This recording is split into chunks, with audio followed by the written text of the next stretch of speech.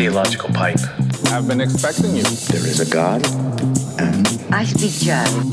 I'm not him. All right, welcome to another episode of Theological Pipe. I'm going to do this while I'm watching the fourth quarter of the Oklahoma State Baylor football game. Of course, the Cowboys are at it again, where they just have to make the game close. 3 turnovers, 3 interceptions by Spencer Sanders.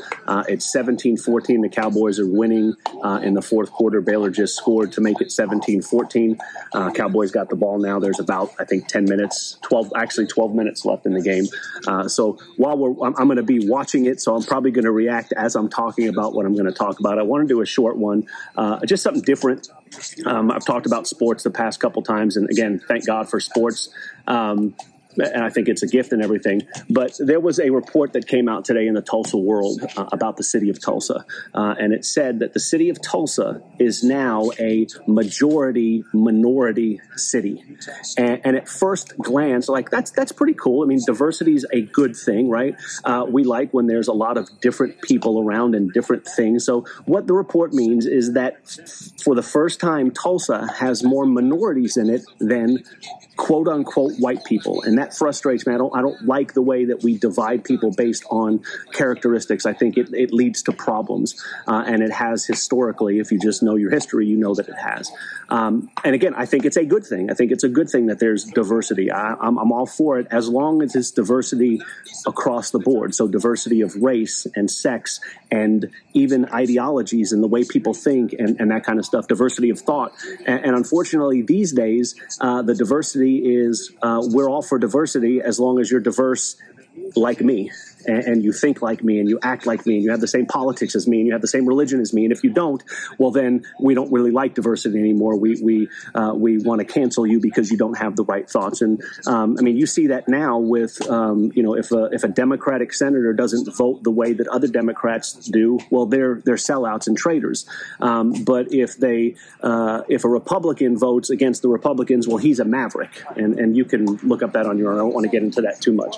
But again, Tulsa is a majority-minority city, again, which is a good thing. Diversity of all kinds is good. And in fact, I celebrate the diversity of the individual over the diversity of a certain group. Again, I think that's an issue when we start saying that that's what's important. Your membership in a group, sex, race, politics, whatever it is, religion.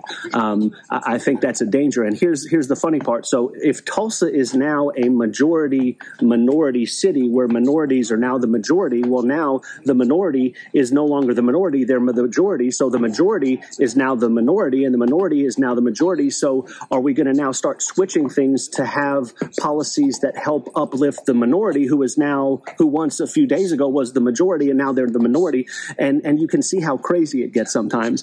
So again, I think it's cool. I'm for diversity. I've always said I think it would be such a boring world if all we did was hung out with people who looked like us, who acted like us, who thought like us, who had the same beliefs as us.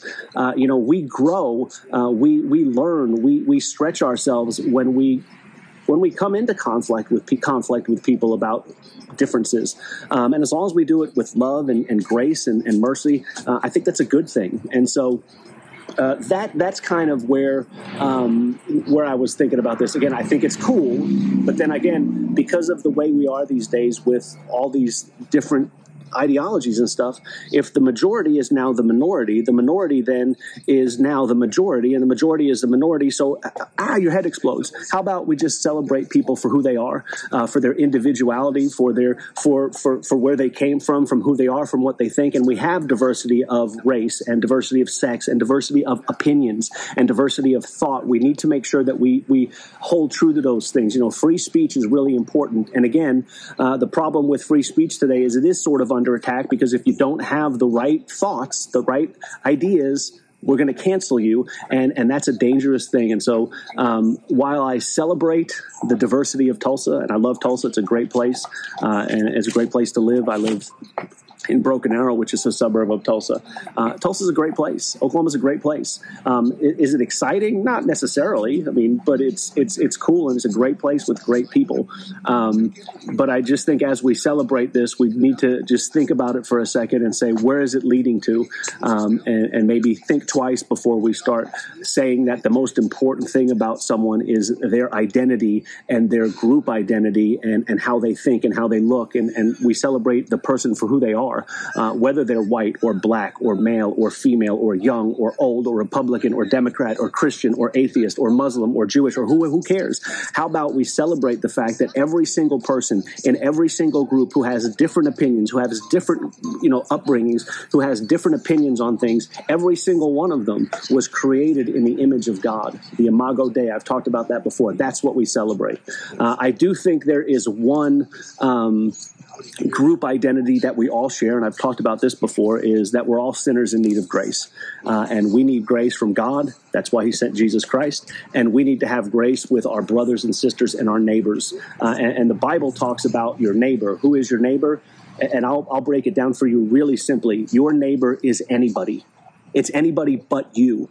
The Bible is really clear that we are supposed to share with each other. We are supposed to love each other. We are supposed to look out for each other. We are supposed to be happy when people are happy. We're supposed to be sad when people are sad. And we are supposed to help our neighbors when they're in need. And we're supposed to pray for our enemies. And we're supposed to help our enemies. We're supposed to turn the other cheek. We're not supposed to seek vengeance. So if you want to know as either a believer or just someone, how am I supposed to treat people who are different than me? How am I supposed to treat people who are my neighbors? How am I supposed to treat people who are my enemies?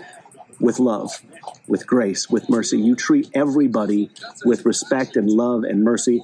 Let God handle the big stuff. The Bible says, God says, vengeance is mine. Let him handle the heavy lifting. Your job is just to celebrate people for who they are and love them. So, that's my thing.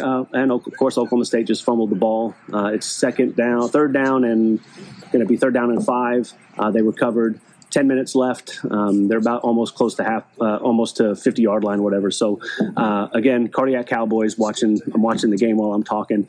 Again, I just think let's just celebrate diversity, but again, diversity for everybody. And in the end, realize that there is a God and he is in control. So let's see what happens here. I'm not going to get there, so we're going to have to punt the ball, it looks like. So I'm going to go watch the rest of the game. Cardiac Cowboys at it again. I'll probably do another theological sports podcast here in a few days about what went on in the Big 12 today. So watch the game. But again, celebrate that Tulsa is a majority-minority city, but also understand what that means and maybe look at it quite a little bit differently. So put that in your theological pipe and smoke it, and we'll see you next time. Well,